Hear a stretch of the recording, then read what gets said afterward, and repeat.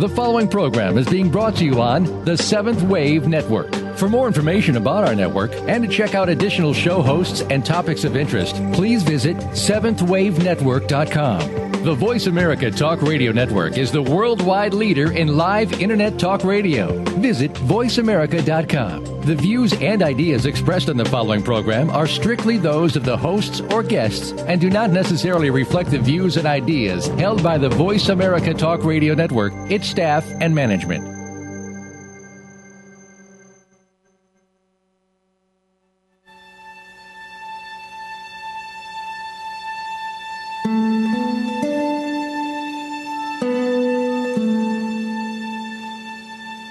Good afternoon, and welcome to Authentic Living with Andrea Matthews. Over the next hour, you'll learn how to see your true self in the midst of life's twists and turns. You'll be challenged to think outside of the box when it comes to the mysteries of life. Now, here's your host, Andrea Matthews. Good afternoon, and welcome to Authentic Living. This thing about parenting is a bugaboo, isn't it? A century ago, children were to be seen and not heard, and now they are to be heard above the parents. And then we have the experience of Tiger Mom, who seems to be urging us toward the inevitable pendulum shift backward, insisting that children are to be automatons of the parents' need for affirmation.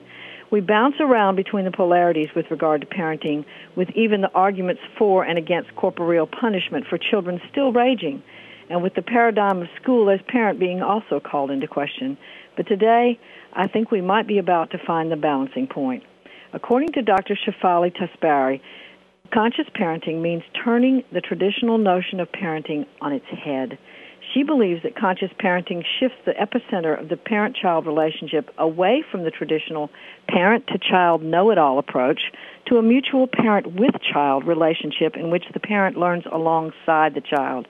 With this model, instead of being merely the receiver of the parent's psychological and spiritual legacy, children function as ushers of the parent's transformational development. In the traditional model, while parents are trying to lead and mold their children, they are also unwittingly passing on an inheritance of psychological pain and emotional shallowness. But with Tsabary's model, children serve as mirrors of the parent's forgotten self, so that both parent and child help each other to be more authentic. We cannot afford to not talk about this today, particularly with the hot topic out there of the Tiger Mom, even today again on the Today Show. Dr. Shefahli Tsabary received her doctorate in clinical psychology from Columbia University, New York. Dr. Shefahli was exposed to Eastern mindfulness at an early age and integrates its teaching with Western psychology. This blend of East and West allows her to reach a global audience. Her ability to appeal to both a psychologically astute and a conscious-driven audience establishes her as a one-of-a-kind in the parenting field. Dr. Shefahli has worked with a varied demographic ranging from survivors of the Asian tsunami to third world women, from inner-city youth to suburban families, and from the elderly and infirm to corporate leaders. Dr. Shefahli lectures extensively on mindful living and conscious parenting around the world and is also in private practice. She resides with her husband and daughter in New York, and we are very lucky to have her today. So welcome, Dr. Shefahli, to the Authentic Living Show. Thank you so much, Andrea. It is a pleasure to be with you today. Well, we're very glad to have you. And I'm just going to sort of talk with you about the book and what it has to say. And one of the things that you said in the book is parenting unconsciously is where we all began. So can you say a little bit more about that? Yeah, when people pick up the book and the title and read the title called The Conscious Parent, they often get intimidated, believing that in order to be a parent, one can only be a good one if one is a conscious one, and also that a conscious parent is one that is, by definition, a defining of a fixed way of being. And what I try to tell people is that we all begin with some degree of unconsciousness, and our ability to get conscious really signifies our ability to be aware of our unconsciousness.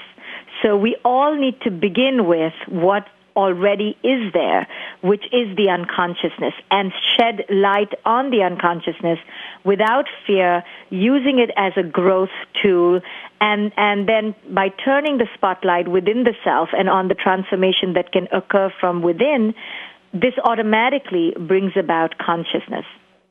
Right. So our children help us see ourselves as children, and they help us see our own unconscious material as well. Well, yeah, there are few others with whom we're going to engage in such an intense fashion as we do our children. Mm-hmm. They are perhaps the only beings on earth that we call ours, with a sense of righteousness and entitlement and possession almost.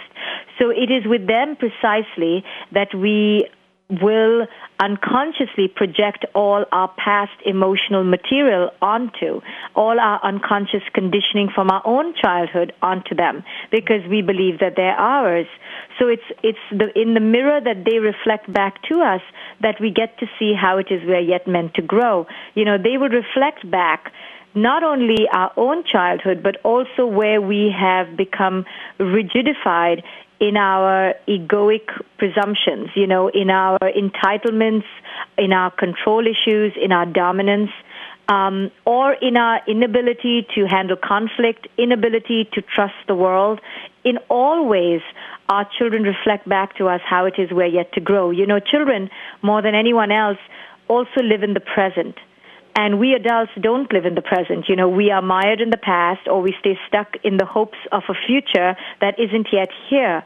And children, by being so firmly rooted in their bodies, in the here and now, really show us how we are unable to do that, how we are unable to be in our bodies, own the moment, be completely here and now, and then let it go. Mm-hmm. So children show us how to do that, but more so they show us our resistance in doing that. So they have so much to teach us if only we would really understand their mission in our lives rather than just focusing on how, we have come to their lives to change their lives. Exactly.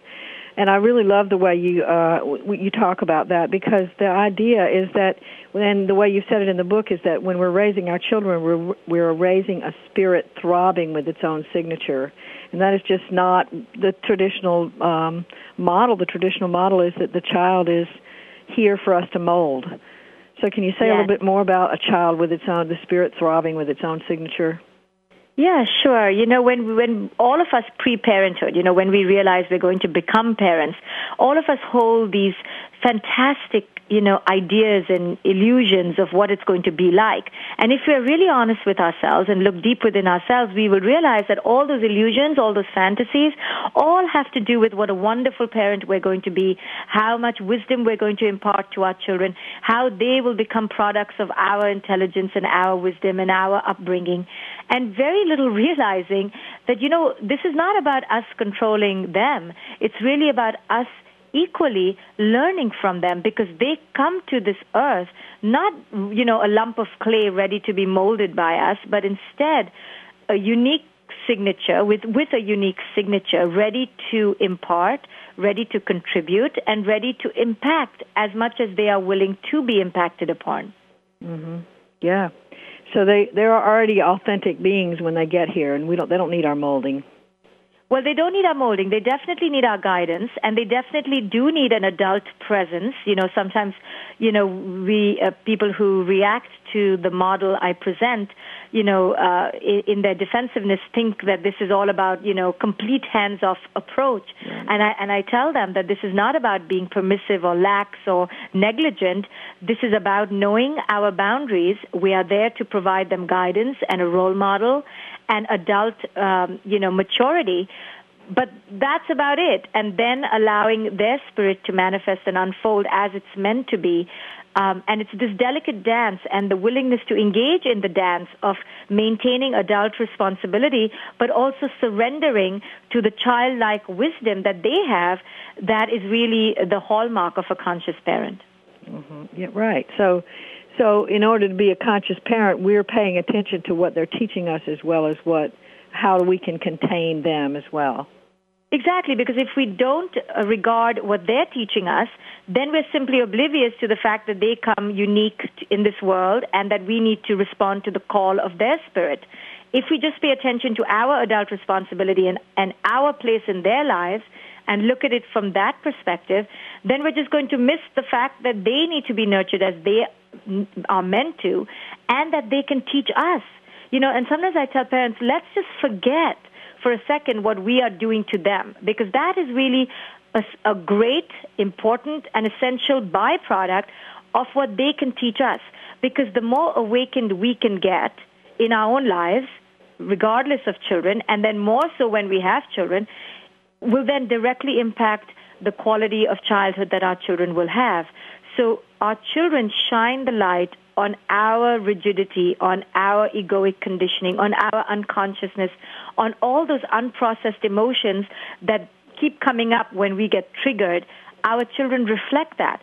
So if we are willing, they will allow us to get awakened if we look at the reflection they afford us. And just through that awakening, just by becoming present to our own unresolved and unmet emotional needs, we can then, release them. Because when we don't do that, what we do is project all our emotional baggage onto our children. As simple as if we are anxious, pre-parenthood, if we were really anxious and we grew up with a philosophical model that said that the world was a hostile place, then unconsciously we are going to project this onto our children. Now, our children didn't ask to inherit such a philosophy of the world, but we willingly and unconsciously give it to them. So just in that example is one of the many ways that we project our unfinished business, because we grew up with pain and trauma, onto our children. And that's not really the legacy that they need to inherit. They need to inherit a legacy where the world is trustworthy, where the world is joyful, abundant, and that the world will be there for them. So it all depends on the worldview we grew up with, and it's to our benefit if we begin to examine that and undo some of the old patterns. Right.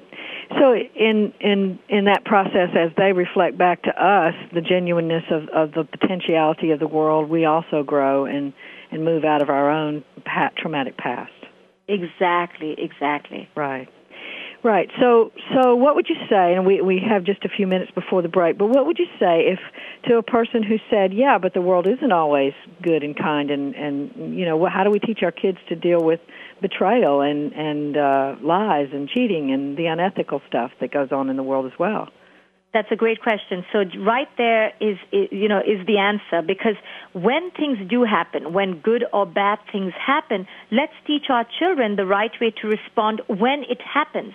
Versus if we grew up with a worldview because of our trauma, and we decided then, we made a decision long time ago in our childhoods that the world was whatever, untrustworthy, betraying, lacking safety and trust, then we give that to our children even before they need to experience that. And that's the difference I'm talking about.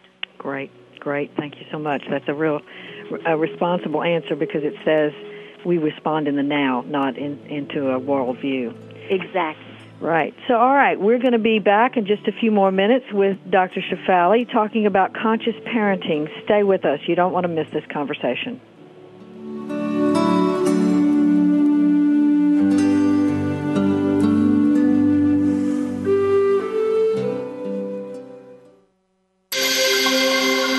Awakened Media for a transforming world. Seventh Wave Network. Mark your calendar for the Institute of Noetic Sciences 14th Biennial Conference, Noetic 2.0, Tools and Technologies for a World Transforming, July 20th to the 24th at the Westin Market Street Hotel in the heart of San Francisco. Deepak Chopra, Edgar Mitchell, Joanna Macy, and others will help you navigate a world transforming. Registration is now open and space is limited, so sign up now to join the IONS global community in July 2011. For more information, go to www.noetic.org. Think of the world 50 years ago. Now think of this same world and how it'll be 50 years from now. Did you know that if the world's population continues to grow at its current rate, our children and grandchildren will only have 25% of the resources per capita that our parents and grandparents had? We must preserve the foundation of a quality standard of living. That foundation starts with Go Green Radio. Join your host, Jill Buck, for Go Green Radio every Friday at noon Eastern, 9 a.m. Pacific on Voice America. Are you tired of the government squandering your tax dollars on bailouts and overpaid bureaucrats? On Free Markets with Dr. Mike Beitler and his guests explain why big government regulations are the problem and innovative businesses and free markets are the solution. Listen to Free Markets with Dr. Mike Beitler, Thursday mornings at 10 a.m. Eastern Time, 7 a.m. Pacific on the Voice America Business Network. Listening on a higher dimension. Seventh Wave Network.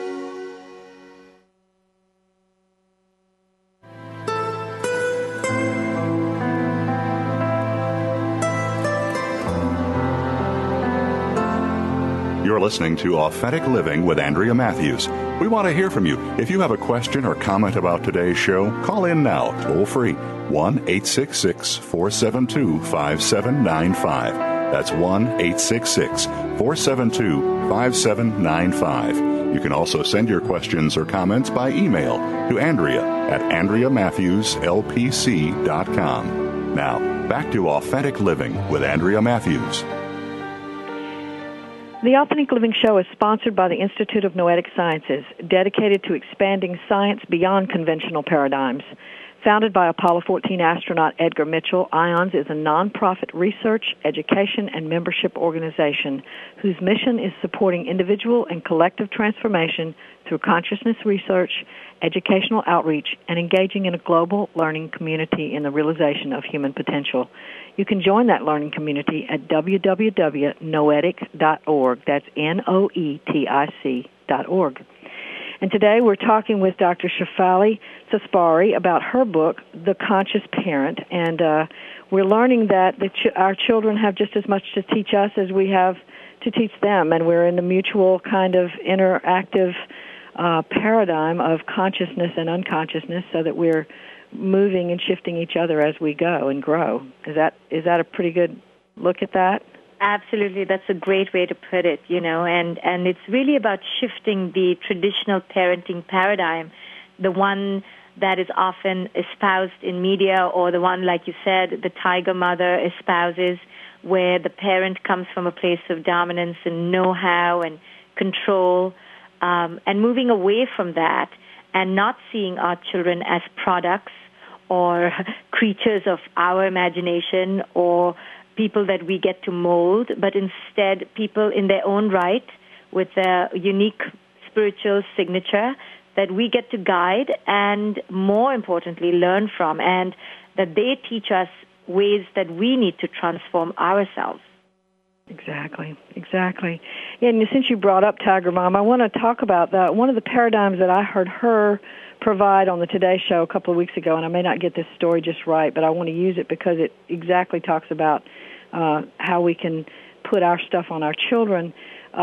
She talked about having performed in some way when her father was watching and when she was a child, and that her father, she did not become number one. I think she got number two in this, whatever it was, some contest. And as she left, her father told her, "Do not ever embarrass me that way again." And I found that to be so very sad, because what I saw that as it was the father needing the daughter to prove to the world that he was good, as you've said, a good parent. She was there to affirm that he was a good parent, instead of him being there with her to allow her to grow as she was. Oh, my goodness. Just in that one example, there's so many things that scream for, help and caution. The first one being the saddest, which is that most of us parents, because of our own past trauma and pain, and where we were not honored and revered even for our essence, our authentic selves, grow up needing crutches. We grow up needing other things from the external world to fill and gratify us.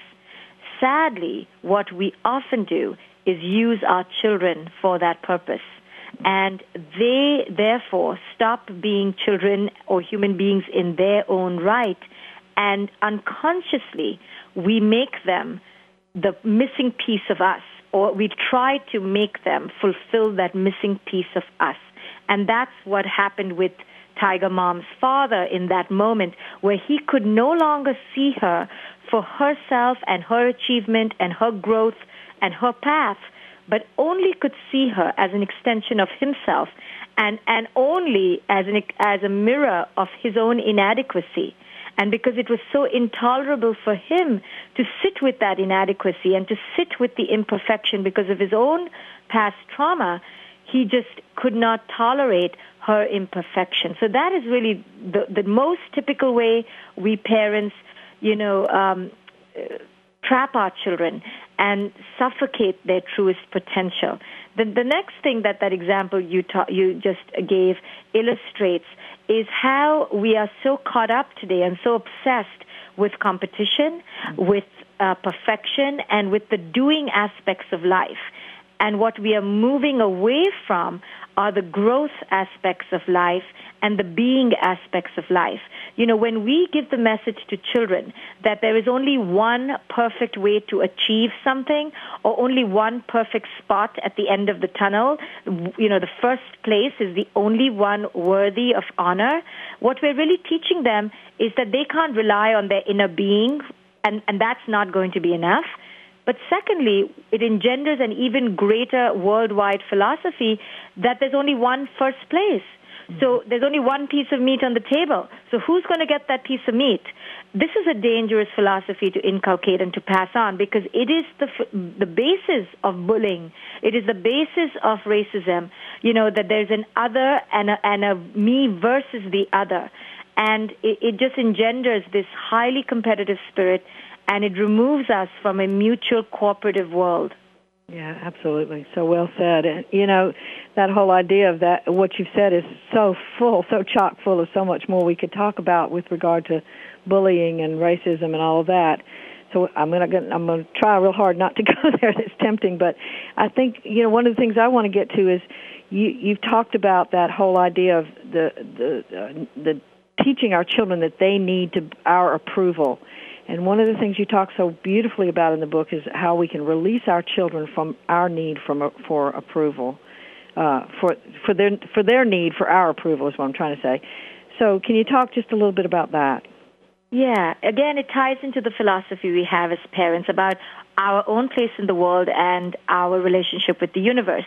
So when we have the philosophy that we are each here to grow, and that every behavior is a manifestation of the next step where we're meant to grow, even bad behavior, then we no longer see the need to control our children through approval or disapproval, but instead teach our children how it is that their bad behavior, quote-unquote bad behavior, is an obstruction towards their own inner essence.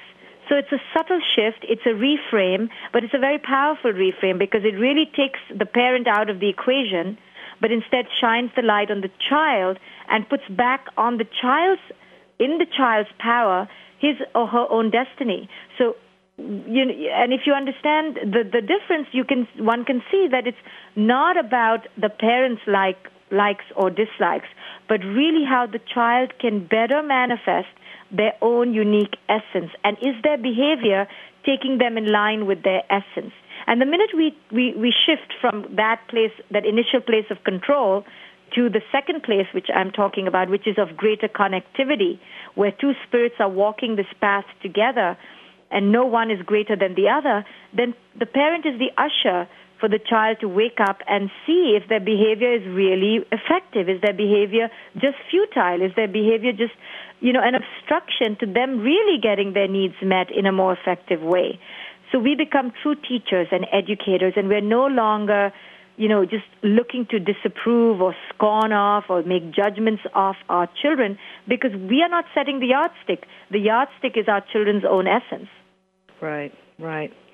Yeah, that's just such a paradigm shift right there. That is the entirety, as I see it, of the paradigm shift, that we're teaching the child to look inside him or herself for who they are rather than teaching them who they ought to be to please us. Right, and this doesn't mean that we, now don't teach them about good nutrition or we just let them cross the road without teaching them the tools. This doesn't mean that. This means teaching them all the tools, but taking our own need to be heard, our own need for power, our own need for right and wrong out of the equation, but really reflecting back to our children their need. Just shifting it away from the parent saying so because I'm the parent to I'm saying this because it may be good for you and this is how it may be good for you, but now you need to really make a choice. And the older and older children get, the more we give them that reflection. It's really about how we interact with them and how we seek to make connection. Do we seek to make connection through this, from this pedestal of control, or do we seek to make connection from a truly authentic place of knowing that we are co-travelers on this journey? Wonderful said.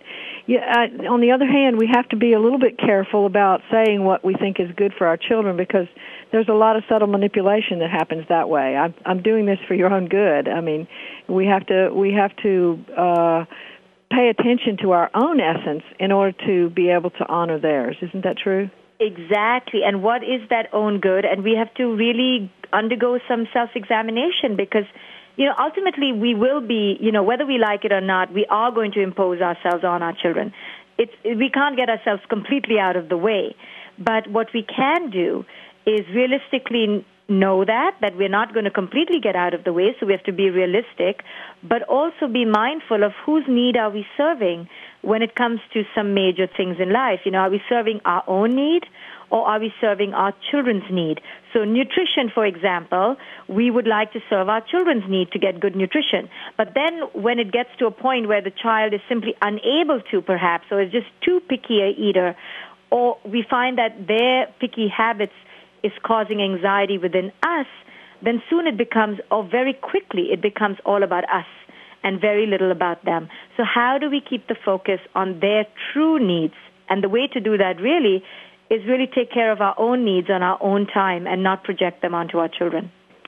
Yeah, you said a mouthful. I think that's very, very important, and I so agree with that paying attention to our own needs means that there's an equal honoring of needs, not I sacrifice myself for my child or I sacrifice my child for myself, but both needs get to be honored on an equal level. Absolutely. There's so many parents who in the service of being quote unquote good parents, what they actually do is create lax boundaries. There's some parents who create too rigid a boundary, and then there are other parents who create too lax a boundary between themselves and their children, and then they don't allow their own authentic needs to be met, and then their children, don't learn that they have to live within the container of both self and other. And it's vital that we teach our children how to respect us, but the model really there is how we respect ourselves, so that our children know that, they are of supreme importance, and their being is essential and vital and beautiful and wondrous, but so is mine, and we as parents need to let children know that we treat ourselves as divine as much as we treat them as divine, and that's how our children will learn to know their own boundaries. Right. And like I said at the beginning, I think we've been sort of flipping between the different polarities there. On the one hand, it's all about the parent. On the other hand, it's all about the child, and we flip back to the parent and flip back to the child, and we don't find that middle ground, and that's why I think your approach so helps us get that balancing point where we just can kind of go, okay, both people in this equation are equal in terms of their basic needs and their essence. But of course the child is younger and needs to be presented some true education, not just rulership, as I hear you saying it, but that its essence is actually equal to ours. Very well said, absolutely. Okay, well, we're going to be back in just a few more minutes with Dr. Shefahli and conscious parenting, so stay tuned. There's more yet to come.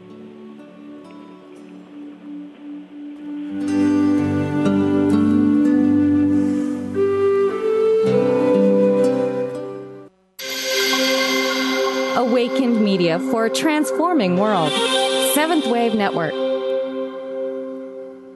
Mark your calendar for the Institute of Noetic Sciences 14th Biennial Conference, Noetic 2.0, Tools and Technologies for a World Transforming, July 20th to the 24th at the Westin Market Street Hotel in the heart of San Francisco. Deepak Chopra, Edgar Mitchell, Joanna Macy, and others will help you navigate a world transforming. Registration is now open and space is limited, so sign up now to join the IONS global community in July 2011. For more information, go to www.noetic.org. If you have a loved one that is undergoing treatment for substance abuse or mental illness, you owe it to them and yourself to tune in to 1 Hour at a Time with host Mary Woods. This compassionate and educational talk show will help you help those that you love by better understanding their condition and their personal recovery process. Tune in every Monday at 12 noon Pacific Time to 1 Hour at a Time on the Voice America Health and Wellness Channel. Recovery begins this hour. Frankly Speaking About Cancer is a program designed to empower survivors and their caregivers to deal with the social and emotional challenges of cancer. Drawing on resources from wellness communities throughout America and abroad, the show will invite physicians, researchers, nurses, social workers, patients, and caregivers to share their advice on how to live a better life with cancer. Join host Kim Tibaldo, President and CEO of the Wellness Community, Tuesday afternoons at 1 p.m. Pacific Time and 4 p.m. Eastern Time on the Voice America Health and Wellness Network. Awakened Media for a transforming world. Seventh Wave Network.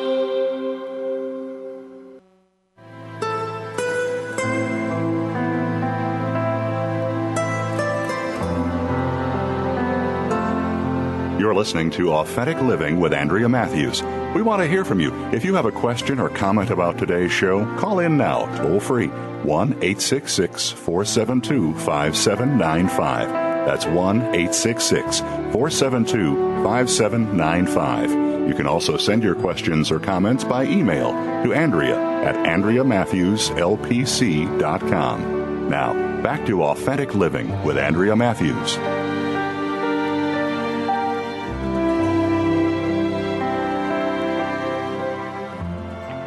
And we're back talking today to Dr. Shefahli Tsabary about her book, The Conscious Parent. And this is just not your typical parenting book, is it? It's not a how-to for how to make your children behave or how to fix your child that's broken or any of that. It's really a different kind of paradigm shift. Can you say some more about that?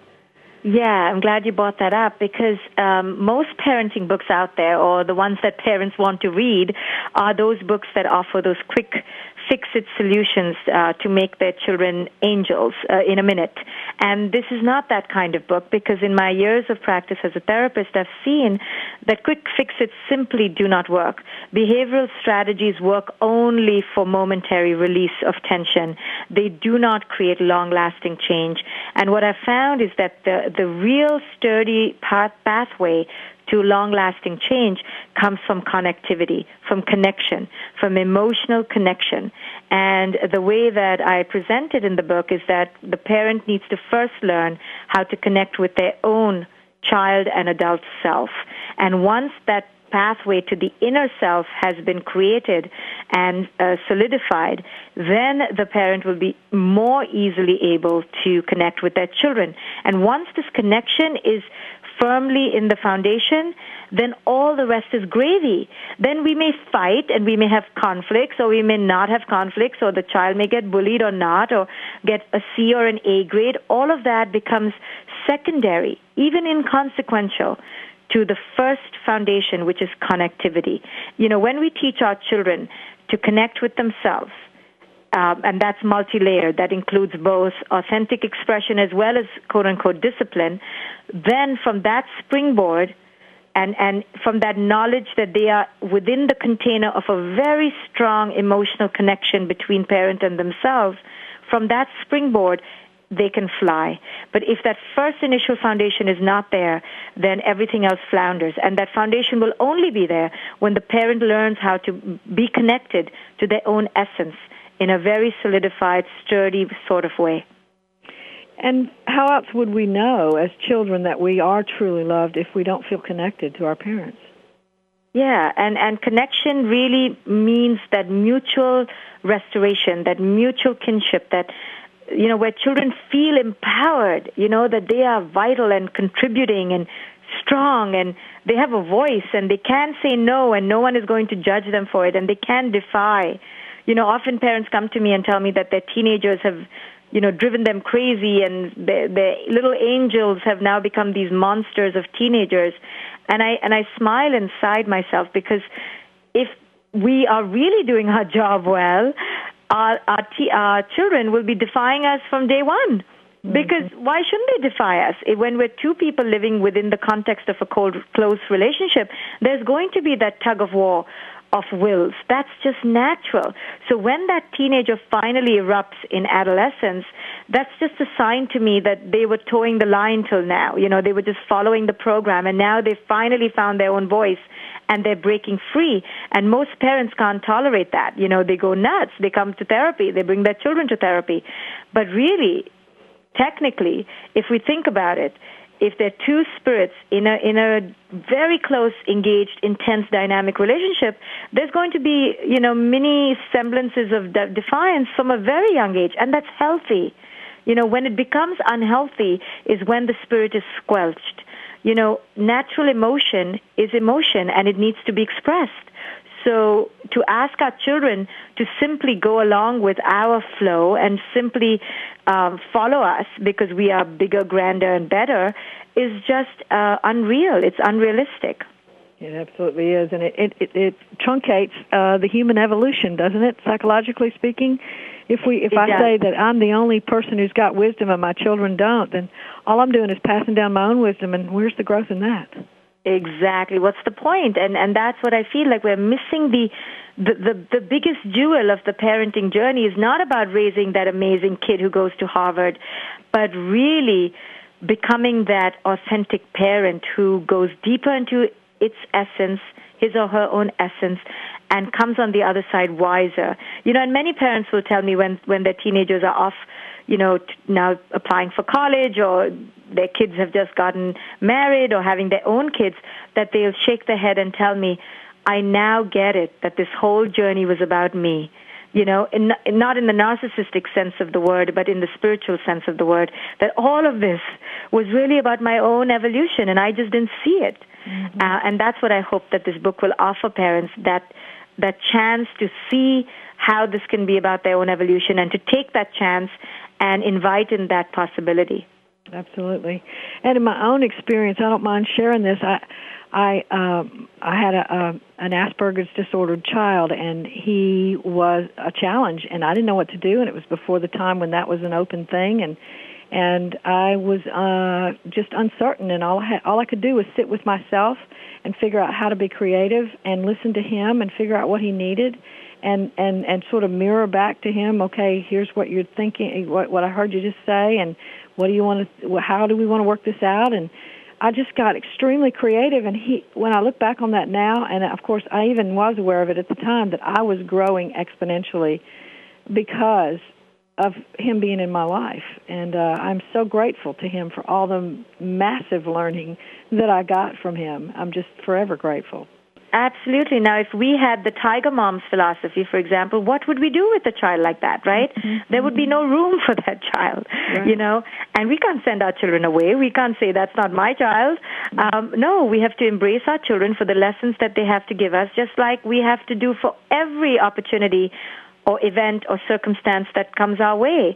But most of us like to resist that which we don't like intellectually. But it's not about the intellectual like or dislike. It's really about our inviting in the emotional growth that comes with every lesson. Whether we like it or not, life happens. And it's our ability to engage with that life in a way that we can flow with it, that allows us to ultimately grow, to release, to surrender, and to really live in the present. Mm-hmm. Absolutely. So children can be, in one sense, a kind of psychological existential crisis for us to help us find out who we are. Right, and as you know, most of us grow the most when we are faced with that existential crisis, when we have the cancer in the body, when we do divorce, when we do find out that our spouse cheated on us, when the economy crumbles and we lose our job.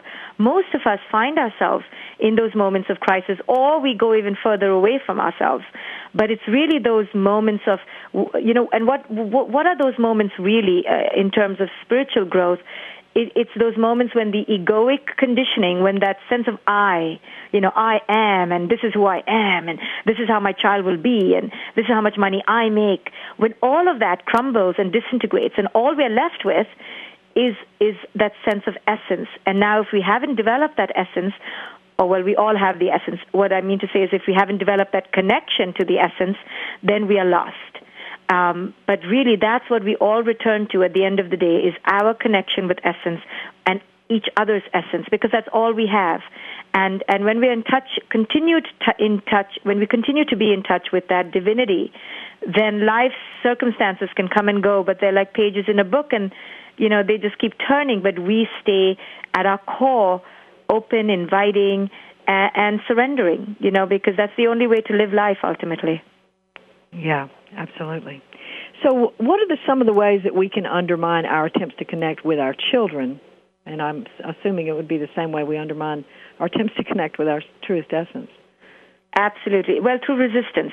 When we resist what they're telling us, right, because we simply don't want to go there. Now, parents will tell me, but then how do we keep our children safe, and how do we keep them respectful?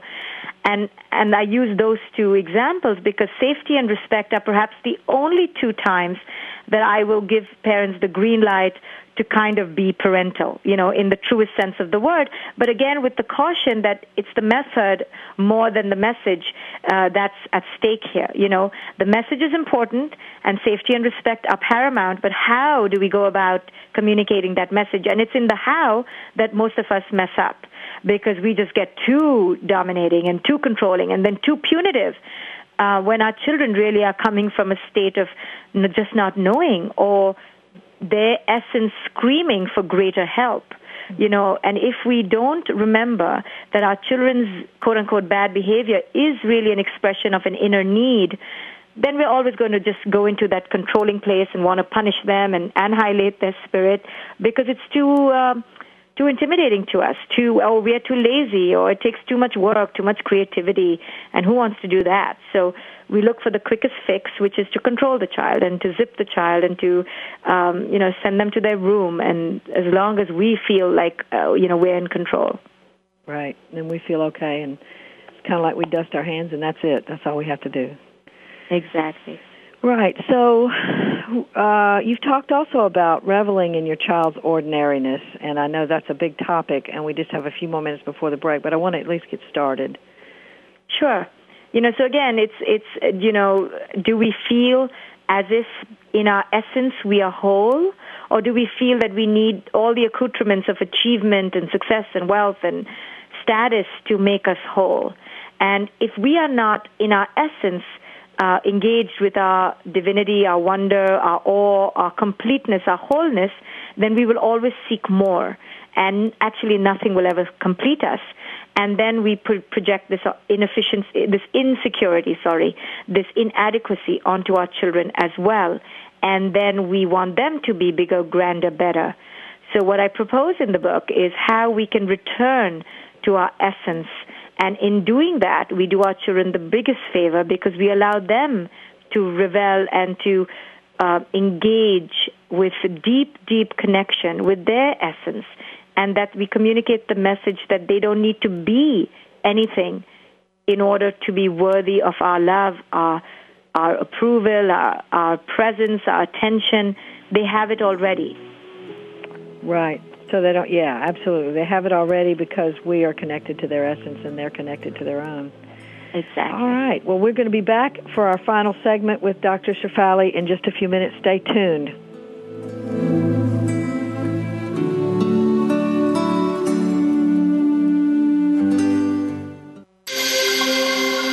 Awakened Media for a transforming world. Seventh Wave Network. Mark your calendar for the Institute of Noetic Sciences 14th Biennial Conference, Noetic 2.0, Tools and Technologies for a World Transforming, July 20th to the 24th at the Westin Market Street Hotel in the heart of San Francisco.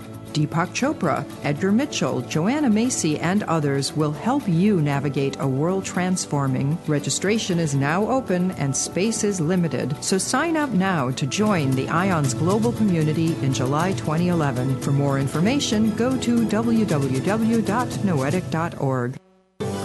The Mayan calendar tells us that we will be entering into a 260-day opportunity for us to engage in conscious co-creation with Great Spirit. How will we prepare ourselves for this exciting and unprecedented time in Earth's history?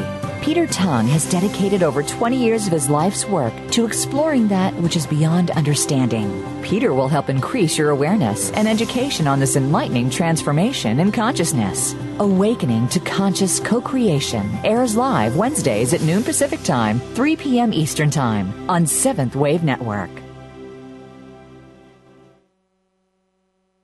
Mom! My tooth fell out! The coach says I can play shortstop! I get to be a deciduous tree! You live for the firsts in your child's life. But how do you cope with the firsts that come after your child is diagnosed with cancer? CureSearch.org connects you to the doctors and scientists whose collaborative research has turned childhood cancer from a nearly incurable disease to one with an overall cure rate of 78%. CureSearch.org. You're not as alone as you feel. Brought to you by CureSearch and the Ad Council.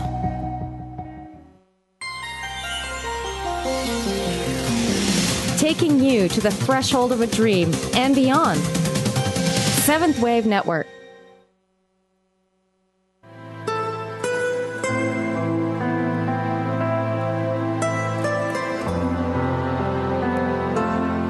You're listening to Authentic Living with Andrea Matthews.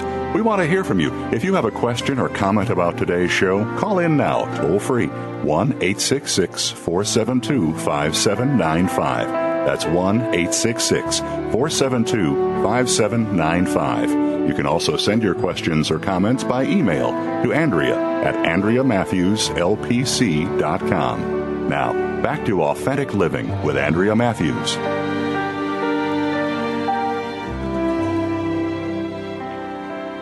And we're back with our final segment with Dr. Shefahli talking about conscious parenting. And I want to just give you a minute, Dr. Shefahli, to talk about how the audience can know more about you, if you don't mind. Sure. Thanks for that opportunity. They can visit me at my website, and that is www.global, as in GLOBALID.com. So they can visit me at globalid.com and connect with me on Twitter or Facebook. They can just type in Shefahli Tsabary's Conscious Parenting page for Facebook and reach me there. Let me just spell my first and last name for people. The first name is Shefahli, that's spelled S for Sam, H for Harry, E, F for Frank, A-L-I, and the last name is Tsabary, spelled T for Tom, S for Sam, A, B for boy, A-R-Y. They can also reach me through my publishing house, which is www.namastepublishing.com. And that's spelled N for Nancy, A, M for Mary, A, S-T-E, publishing.com. Wonderful. Thank you so much for doing that. I'm sure some of our listening audience want to connect with you in some kind of way.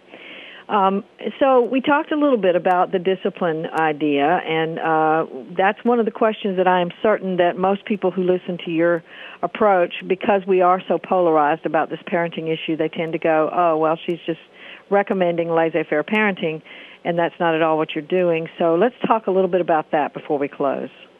Sure. Well, there are two aspects to the discipline process that I like to talk about in the book, The Conscious Parent. The first one is what I've already touched upon, that when there is an opportunity that our child is giving us where the child is defiant or unruly or disrespectful, the first question I like people to ask themselves is, now, we can all be controlling, but is there a way that we can connect? And the first place I like to start off the discipline process is through connection. And this is very counterintuitive, because the parent is like, okay, I just want to scream at my child, I want to lock them in the room, or I want to send them away, and you're asking me to connect? Well, yes, I am, because children don't really know at that moment how else to behave except in that way. And the reason they don't have other resources in that moment is because they are feeling stifled or confused or suffocated or overloaded or overwhelmed or threatened. And it is our obligation to understand that deeper emotional undertone. Now, when we are aware of the deeper emotional undertone, then we should be able to connect. Now, we can still give them the boundary and the guideline and the consequence, but we've done it through the space of connection, not through the space of punition, shame, guilt-tripping, anxiety provocation. We've done it through a very genuine place, such as, listen now, Amy or John or Jack, you knew that you had to come home at 10 o'clock, and you've broken the curfew, and you've come at 11 o'clock. And a part of me wants to scream at you, but I know that's not going to get us anywhere, so let's talk about this. Now, there needs to be some sort of consequence or some sort of recognition or some correction. How do we go about this? So, as you can see, Andrea, that when we engage at this level of conversation with our children can respect our parental authority, our parental role, and our double bind as parents, because no parent wants to really be put in that role of being the one who gives away the consequences all the time. So the child can begin to appreciate that, but the parent is connecting with the child. Like, look here, I'm a human being too. We made this condition, and you've broken the condition, so now what? And help me out here. So when we come from this place, we understand that connection is key. The second thing I want to reiterate is that every emotional manifestation of behavior is a representation of a deeper emotional need. And unless we figure out the need, the behavior will never go away. Now, the need could be of greater connection, or the need could be of greater containment. I like to call connection and containment the two wings of the ego, because besides, if it's not one, it's going to be the other. Is it that the child is asking for more healthy boundaries between parent and child that the parent has not established? Or is the child craving for greater respect, autonomy, validation, energetic connection with the parent that the child is starving from? So basically what this approach does is doesn't allow parents to simply go off the handle, doesn't allow parents to just rest behind some sort of simplistic behavioral chart or some silly token economy, reinforcement, reward, consequence plan, but instead really delve deep within the self and ask hard questions. Because if there is a behavior that is repeating itself, then the onus is on the parent to look deeper within the self and really ask tough questions. What does my child need? What am I not doing that my child needs? How can I transform myself? What am I doing that's stopping me from transforming myself? And at these level of questions, we create that inner space for reflection, for intuition, for creativity, and then we take action. And then the action may seem really horrible for the child, like, okay, you don't get TV for 2 weeks. Fine, but it's coming from a mindful place. It's coming after there's been considerable soul searching as to whose need are we serving. So basically, when we ask these questions, when we turn the spotlight within, we lose that knee-jerk reactivity, and when we lose that reactivity, then half the battle is won. Absolutely. One of the things you say in your book is, I'm going to quote you here, children are too egotistical to be thinking of us when they're acting out. They're only thinking of themselves. So don't take it personally. Inappropriate behavior is a cry from the heart. Please help me.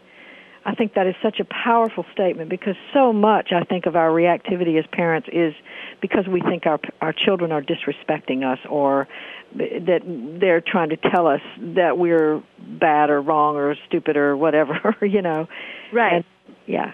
Because we come from that scarcity place, right? We come from that insufficient, that inadequate place. Our own pain, our own trauma has carved that in our hearts already. So when we come from that place, then everything looks as a reflection of our inner scarcity.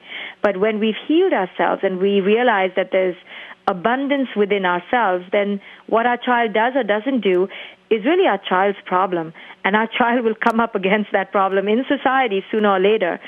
Yes, we need to teach them, we need to guide them, but it's really not about a reflection on us. So the first step is to extricate ourselves from that dynamic. Remove ourselves from the equation, and like I talked about earlier, shine the light on our child's ability to reflect and make it about the child's path, the child's learning, not about the parent and the parent's feelings of hurt and disappointment. That's all our drama, and we need to take ourselves out of the equation, because our children are not being mean to hurt us. They're being mean because they have no other emotional choice in their repertoire. Mm-hmm. Yeah, and that idea of choice that you mentioned earlier, that is so very important to this whole process. It allows the child to choose between options rather than going only with the option we present. So if a child is acting up in the grocery store, and we can say, well, if we made an agreement that if you were going to act well in the store, that we could go to the park afterward. So if you choose to act well in the store, you're choosing to go to the park afterward, and if you choose to act up in the store, you're choosing not to go to the park afterward. So that they get to choose, and it comes from their essence, and they recognize it as their empowerment, not us telling them what to do. Exactly.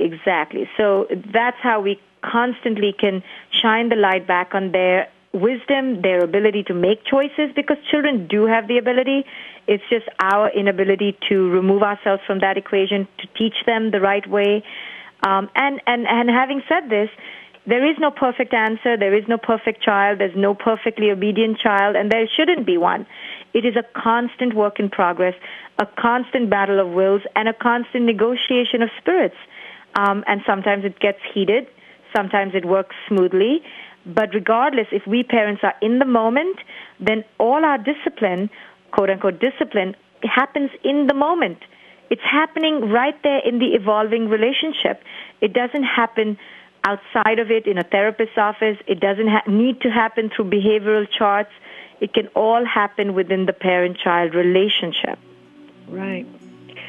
Well, that was beautiful. That was a good note to end on. So, Dr. Shefahli, thank you so much for being with us today. I so appreciate what you have to say, and I wish you the best in saying it to the rest of the world. Thank you for spreading the message of the conscious parent, and it's been a pleasure being with you. Thank you. And next week, we're going to be talking to Ariel Ford about the soulmate secret. If you're considering or even looking for your own soulmate, don't miss this fascinating conversation. And remember, your job, should you choose to accept it, is to give birth to yourself.